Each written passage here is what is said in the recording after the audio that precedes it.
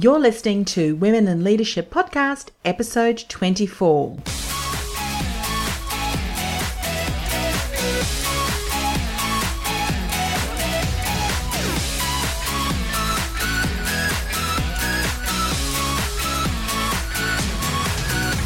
Hi, I'm your host, Anne-Marie Cross. Welcome to another episode of Women in Leadership Podcast, the podcast that empowers you to reach your full potential, whether you're a woman running your own business or you're in a corporate role. Have you ever been in a situation where you're excited to launch your new program? You share it with your community and you ask people to buy from you. However, the result you get is crickets. Nada, zero sales, even though you know that people struggle with what you are going to help them with. So what do you do now? Well, my guest today is here to help. Joining me on today's show is Frances Pratt. She loves sales and selling, and more than that, she loves teaching people who aren't comfortable with selling the hidden secrets of sales. Now, when people know these secrets, they can confidently talk about themselves and their business. They can confidently find and nurture prospective clients into paying customers. And Frances has been selling and teaching sales and consulting to businesses on sales for more than 20 years, and she loves all elements of sales, including cold calling. And on today's show, Frances is going to share what to do when you do ask people to buy from you and then they don't, why mistakes are an essential part of being in business, and how to use mistakes to help you talk about your business and make more sales. And whether you win or lose at bringing on a new client, the 3 essential questions that you must ask to improve your business outcomes. So welcome to the show, Frances. Thank you so much, Anne-Marie. I'm so excited to be here. Cold calling. My goodness, I have not met many people who say that they love cold calling. What is it about cold calling that you really enjoy? To me, it's almost like the extreme form of sales. So some people like extreme sports and I like extreme selling. So if you put yourself in a position where the only thing between you and the other person is the phone and your voice, and winning in that situation, you have to be really, really focused and really, really listening and engaging with the person. So when you win in that environment, it feels like, you've successfully climbed Mount Everest. Really. Yeah.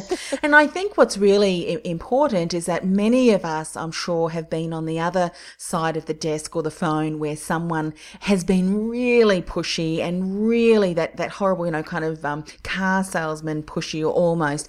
And what you're talking about is so different than that. It's nothing to do with that at all. It really is all about the relationship building. And I imagine that when you do have someone who says yes, the incredible opportunity that you've got to help them is really exciting, and it's getting to that stage that you really love. And so many of us just freak out at the thought of having to ring up out of the blue, never really having spoken to that person before. Well, yeah, and I think that's exactly the point. I was listening to a psychologist talking about fear of whether it's public speaking or whatever it is, and the fear that someone feels. So the fear that you guys feel in that environment and the fear that I feel are exactly the same, like the physical elements are the same, but how we choose to channel that energy is different. And I think you're exactly right. So it's not about, barking at someone and hoping that finally someone will listen. It's really about how do you get that person to engage and listen and want to meet with you. Yeah. So. And I think also too, you've obviously got techniques and some that you'll be sharing today, and I know that this is how you support clients, and we'll certainly share how people can get in contact with you at the end of the show. But when we are nervous about the whole aspect anyway of sales and selling, let alone cold calling, by not kind of following a technique that really works, we do get nervous, and then we kind of tend to pull ourselves out of the game, so to speak, that we just kind of just want to get off that phone, and we're really setting ourselves up for a no anyway, because the whole way through the conversation is just not done well, and we end up with the result that we dread. Is that kind of what you found with clients? Yes, I think you end up with the result that you intend. So if you think about it like this, if you pick up the phone thinking, oh my God, this person doesn't want to talk to me, I'm annoying them, then how you speak and even the position of your body, whether you've got a smile on your face, all the little itty bitty things come across. Yes. That fear, the intrepidation come across in how you speak. Yes. So that's one thing. So the person's going to hear that on the other end and respond to that. But equally, even if we are able to pull off feeling and thinking successfully and that comes across in our voice, if that little voice is in our head saying, oh, they don't want to speak to us, and there's a pause on the other end of the line, immediately we're going to think the worst. Mm-hmm. Whereas if you go in thinking, this person wants to speak to me, I've got a solution for their problem, that pause you can view or perceive as thinking time rather than a negative. So it's about how we're perceived, but equally how we perceive the reaction of other people in that environment. Yeah, so true. Well, let's dive into some of the insights that you want to share today. Tell us about the situation then when, what do we need to do? What approach do we need to take when we have gone out, we've asked clients to buy from us and they haven't? I mean, at that stage, we're feeling quite deflated, aren't we? Yeah, there's nothing worse than putting something out there, putting your heart and soul out there, and then, as you say, getting crickets at the other end. I've just been through this situation recently, and I put together this information and I knew it was what people needed, and I'd even had feedback from potential clients saying, oh my God, that's so great, but then still, once I put it out there was no action on the sales front. And I think when you're first confronted with that, you can think, oh, well, it was good to give it a go, but now I'm going to pack up and go home. And, that certainly is one response. But I think, and certainly what I did was, I had feedback, I had information, so I went back to those people and threw a couple of other ideas. What was it about? Was it the pricing? Was it the format? Was it the value? Was it how we were providing it? Was it, what was it that perhaps could be delivered differently and in a way that my customers could say yes to? And so, the learnings from that enabled us to repackage what we were doing. That meant that people could buy, they didn't have to buy the whole program. They didn't have to be available on a particular day or a particular city.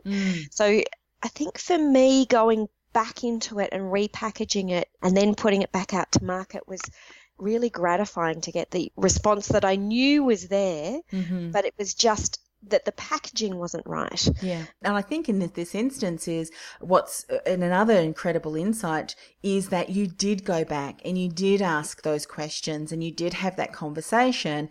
And how many of us, after receiving a no or hearing crickets, we assume, and I think assumption that assuming something really is to our detriment, because we assume that, oh, well, no one wants that information, it's not good, or, I'm of no value, that kind of thing. All of those negative self-talk that we often have with ourselves is absolutely untrue. And going back and asking your prospective clients can give you insights that are invaluable. And in this instance, it had you repackage the program and being able to offer it in different bite sizes and different options and formats that would make it a lot easier for people then to say yes to, because it fit their needs. Yes?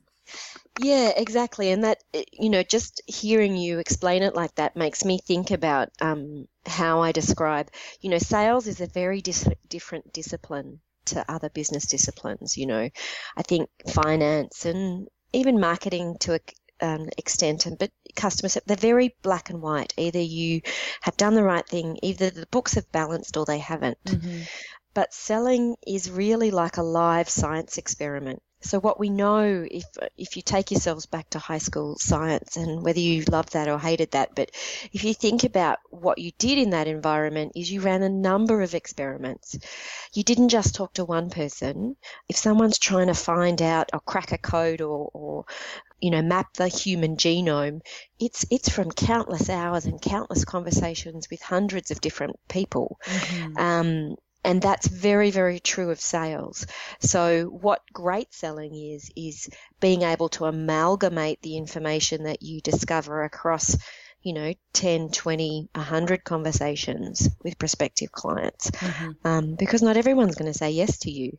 And I think one of the times that we get hung up on that yes and no scenario is when we're desperate, when that yes or no means I can put food on the table or not. Whereas if we know that we've got to talk to 10 people to get 1 or 2 people to say yes, whatever those numbers are, then the no is easier, because we know that it's part of the experiment or part of the process. That's right. I mean, hearing you give that feedback and sharing that, I think is incredibly supportive or helpful, because how many times have we heard from people who have said, well, I put my sales page together, got the email written, send it out, and then, within 5 minutes, ding, ding, ding, ding, I was getting all these orders. And so when that doesn't happen, it's like, okay, so hello, is anyone there? And it really has you questioning yourself and doubting. Yet, I think if some of those people were honest, that ding, ding, ding came after some of this tweaking or going and having conversations with clients. And not many people will often be transparent in that way to be able to share that. And I think that that's to our detriment, everyone's detriment. So I'm glad that you have said that, that it's not just this recipe that 1, 2, 3, and then all of a sudden sit back and count the orders coming in. No, that would be a great problem to have. I think that's right. And, whether it's online sales or face-to-face sales, I think that's the same thing. Look, I've had situations where I've walked into a meeting and the person said yes straight away, and we've signed up and they've paid me thousands of dollars, and, and that's fantastic. But they're bluebirds, they're rare. Yes. That's not the norm. And equally, I've had situations where you've spoken to someone 20 or 30 times and they still haven't said yes. Yeah.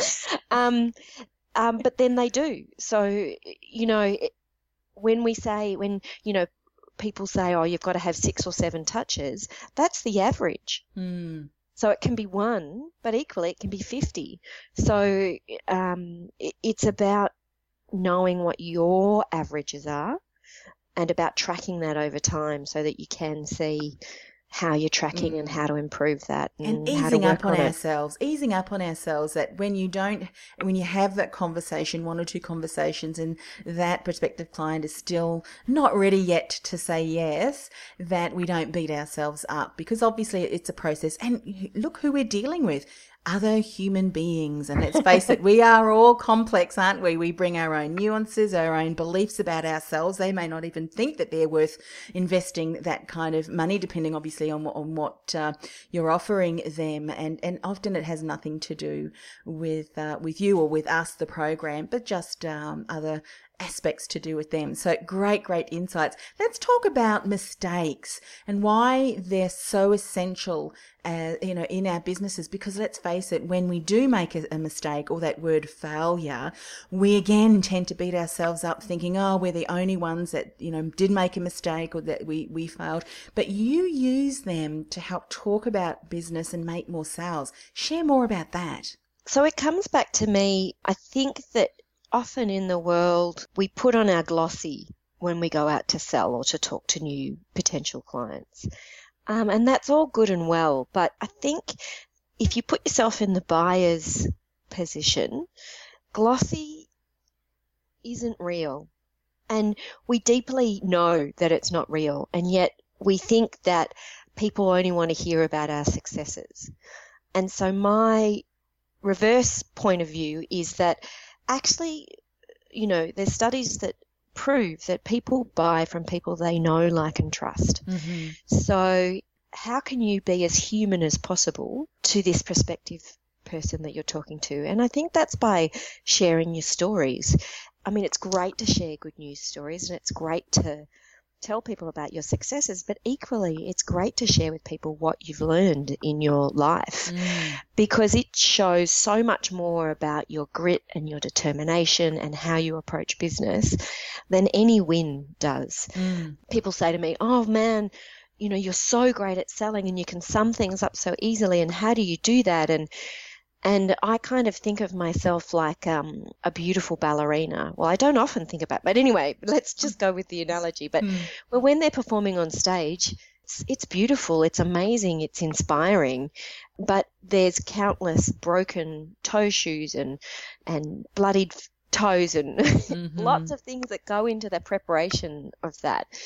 And I think that if you can show people what you've learned and share that and tell people why you've changed in your business, then people are attracted to that because they want to know that when something goes wrong when you're dealing with them, so let's say they say yes to you and you've shared with them a story about how you've learned that when clients are complaining, that really what you need to do is pick up the phone and talk to them. Mm-hmm. And the reason that you do that is because, look, sometimes their complaints don't make sense to you, and sometimes their complaints are just, that they're feeling bad or whatever. But if you try and sort that out on email or backwards and forwards, it just doesn't work. So picking up the phone and actually having a conversation with them enables you to really deeply understand what's going on. You understand how you can move forward, because what they're talking about is something that's happened in the past. Now, unless you've got a time machine, you can't go backwards. Mm-hmm. But together you can work out a solution. And sometimes that solution is to go your own separate ways. And that's okay. But what that client is learning through that conversation and that story is that, oh, okay, if we have a problem, Fran's not going to ignore me or try and send me an email, 20 email responses. She's going to pick up the phone, and that makes me feel good. And I think how service providers, how they respond to their customers or even prospective customers really can either nurture and build and strengthen that relationship, or it can really tarnish it. And I mean, we can probably both think of scenarios where we did say yes and we were working with someone or had a product, and unfortunately it didn't work as what we thought, and how the supplier responded to us, whether it was replacing or helping us to learn how to use this tool. That response really solidified the relationship to the point that we're happily going to refer and continue using them. So it's all in how we respond and how we manage that relationship. And feeling heard and validated is so important as a client, isn't it? Absolutely. Absolutely. And that's, we all want that. And so if someone can tell stories about how they've learnt to do that better and how they've learnt to do that better by doing it badly in the first place, or, what they've learned when they don't do that, then suddenly that person becomes much more real, reliable, trustworthy to us. And, we kind of know, oh, well, great. Well, if I'm ever in that situation, I know I don't have to, I know I can pick up the phone and talk to Fran. I know that she's going to deal with that professionally and be open to, my feeling that it's not working okay. Great insights. And sometimes it can be a little bit scary having those conversations. Yet when we listen and we really ask great questions, that helps that person share comfortably what they're experiencing, then we can both together look at, okay, well, what's the solution to this? What's the next steps to ensure that there's a win-win outcome, whatever that may be for the both of you. Great insights there.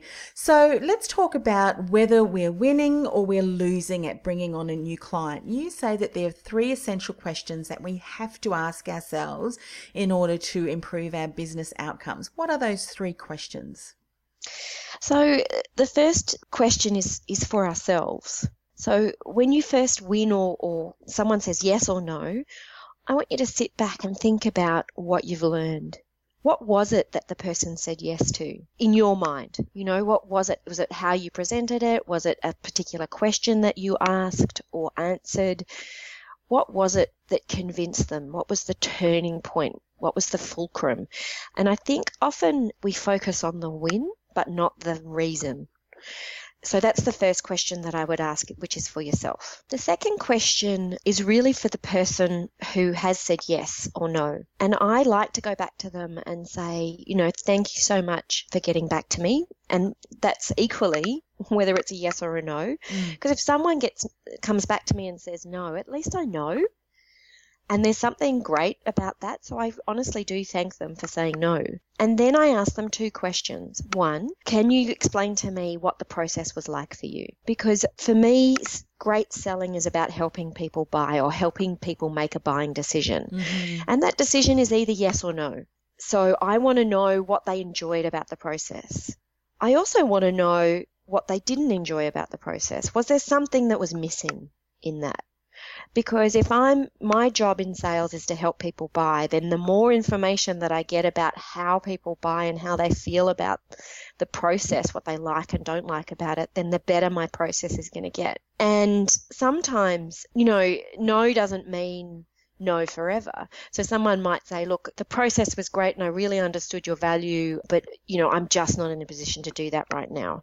And that can be about timing, it can be about money, it can be about other priorities, but it gives you insight into what's going on for that person. But equally, sometimes people say, well, look, I just didn't really understand. If they're saying no because of price, sometimes it's because they didn't understand your value. And understanding where they missed on that or how you missed it with them, if that makes sense, is really insightful. And sometimes that means that person is just not your client, which is deeply okay. I remember listening to Seth Godin talking about that. He said, stop trying to market to everyone. Everyone is not your client.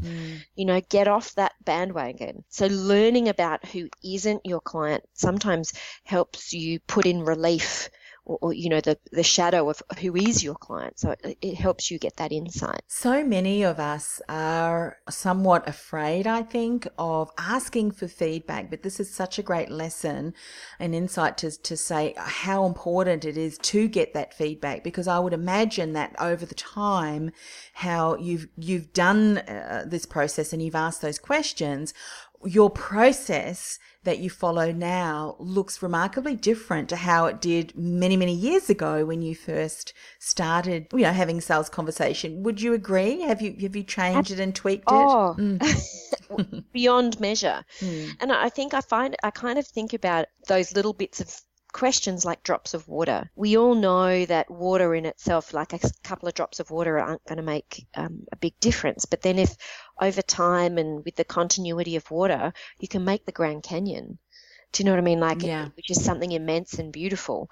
So to me, it's about being honest and real and vulnerable within the process.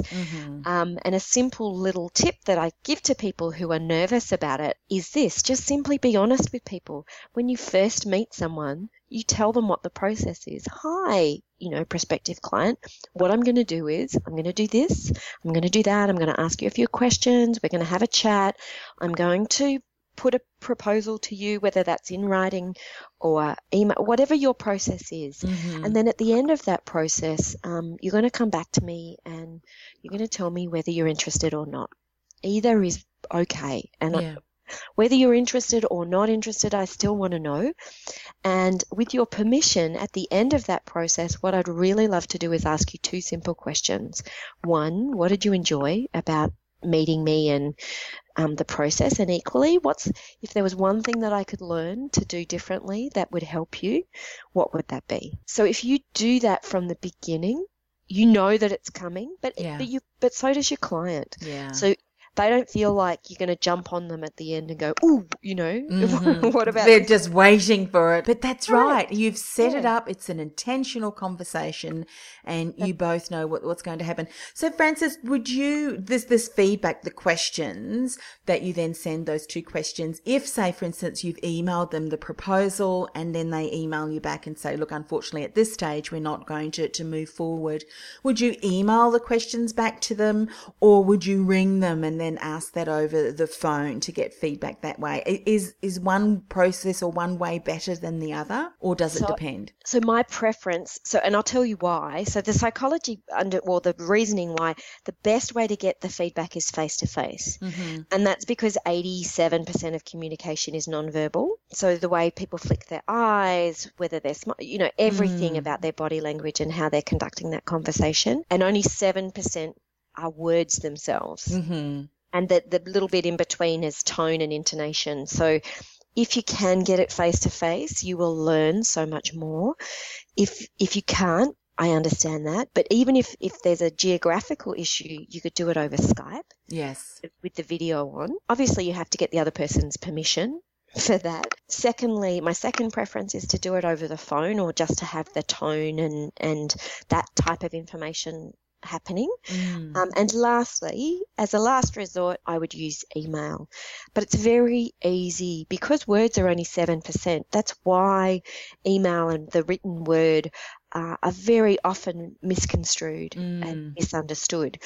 And just the way you do a podcast, Anne-Marie, you know, the best way for that to occur is it to be a conversation. Yeah, absolutely. And that's a great lesson to us as well, in that, you know, providing the proposal, and it depends obviously whether it's a personal person or a company that you're dealing with, an individual or a company.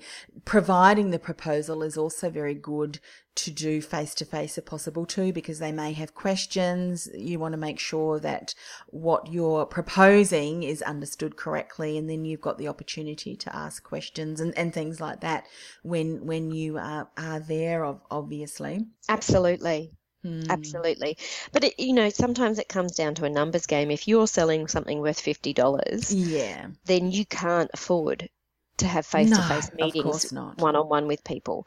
But if it's worth, $5,000, then absolutely face-to-face is going to win you business much more often than over the phone or Skype. So what would be one last word of encouragement that you'd like to leave with people today, Frances? The biggest question that I get when I'm talking to people about sales and selling and coaching people on sales is, and I have to say I focus on people who cringe at the word sale. It's not their natural way of being. And so the number one thing that I advise people, and the best response I get, is just be yourself. Selling is a deeply human thing. If any of you out there, and I'm sure a number of you do have kids, they learn to sell from, the time they can talk. And selling is about influencing and about understanding how you can get that other person to do what you want. So if you think about how people buy, so don't think about it as selling and pushing yourself on other people.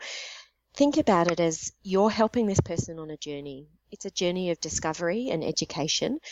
And through that journey, they might decide to buy from you. And you need to allow that gracefully. And you need to ask them to buy from you. But equally, you need to gracefully allow them to disengage from that process when they want to. And when you're selling your own thing, so your own services, your own creations, that's tricky. And so it really is about being vulnerable and real and allowing people to connect with you, which is why I really encourage people to talk about their stories and their mistakes, is because it makes us so much more real and it allows other people to connect with us.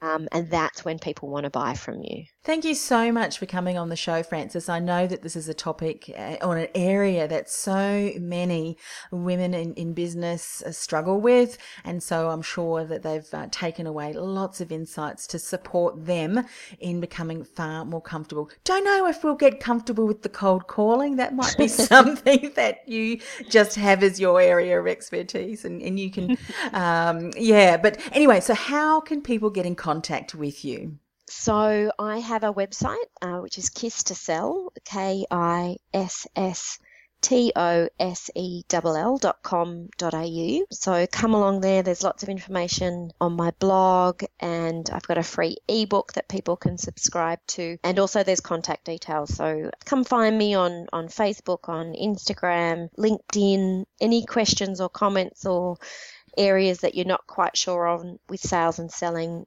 I'd love to connect with you. Terrific. And of course, we'll put the website on our show notes. So to access the show notes, annemariecross.com/podcast24, and make sure you check out the resources that Frances has mentioned, because as you can tell, she knows her stuff. Thanks once again for coming on the show, Frances. You're very welcome. Have fun, everyone. So today's inspirational message is brought to you by Communicate Your Brand to get noticed, hired and paid what you're worth. And today's tip is be you. Never let anyone make you feel like you are not enough, especially when it comes to your brand, your message or your mission. You are good enough, your message is important and your mission does count. Give yourself permission to be you, step forward confidently and continue to share the message and the mission that has been placed in your heart today. Now, if this is an area that you're struggling with, let's talk. Register for one of my free complimentary business breakthrough sessions over at annemariecross.com/breakthrough session.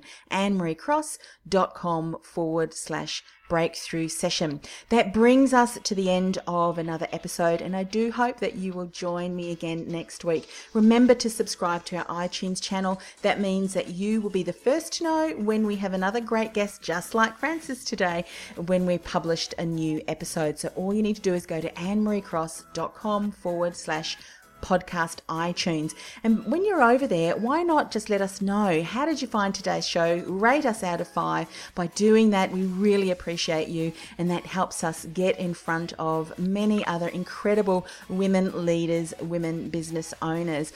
Until next week, have a fabulous week. See you later, Fran. Thanks, bye.